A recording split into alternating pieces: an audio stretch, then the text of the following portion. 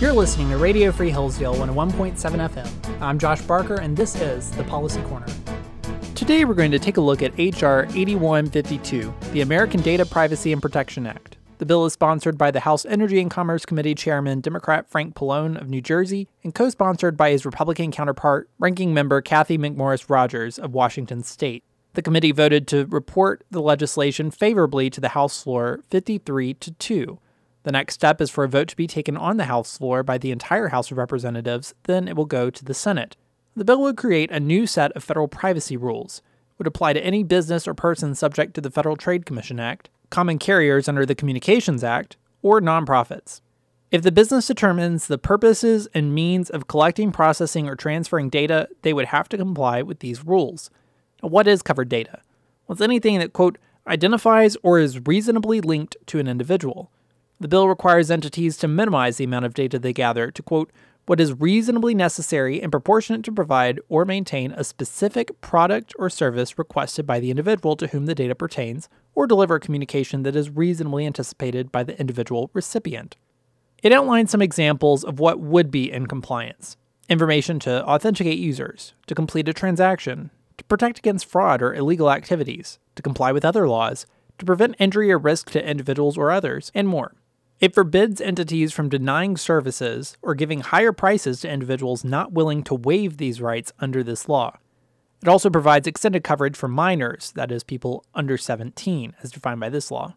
Large data holders are defined as entities or providers with an annual gross revenue of $250 million or more, or with data on 5 million individuals, or sensitive data on 200,000 or more individuals. They would have more strict rules. The law would require them to retain their past privacy policies on their website for at least 10 years, with explanations for each change, quote, sufficient for a reasonable individual to understand the material effect of each change.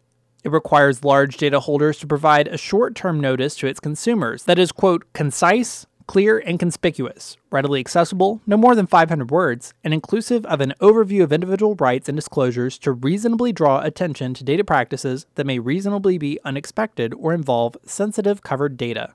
It would require large data holders, quote, that use an algorithm that may potentially harm an individual solely or in part to collect, process, or transfer covered data must conduct an individual impact assessment. The law also requires that assessment to be sent to the FTC.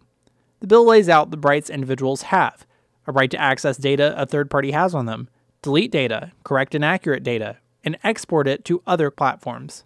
Controversially, the bill's rules would preempt many state privacy laws that are more strict. Now, there's a lot more in the law, but that's the nuts and bolts of it. What are people saying about it?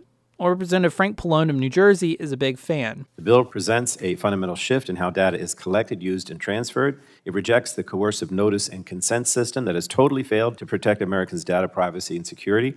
And at its core, the draft legislation requires relevant uses of personal data to be reasonably necessary, proportionate, and limited to the services that consumers are requesting. The bill adds individual rights that allow people to control their data, opt out of targeted advertising, and stop their data from being sold without their permission.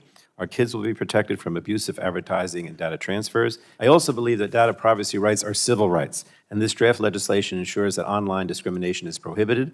While Congress has stalled on privacy, the rest of the world has not. The European Union and even China have passed comprehensive privacy laws. American companies have continued to innovate while the federal government has struggled to keep pace, and this bill would immediately reset the global landscape.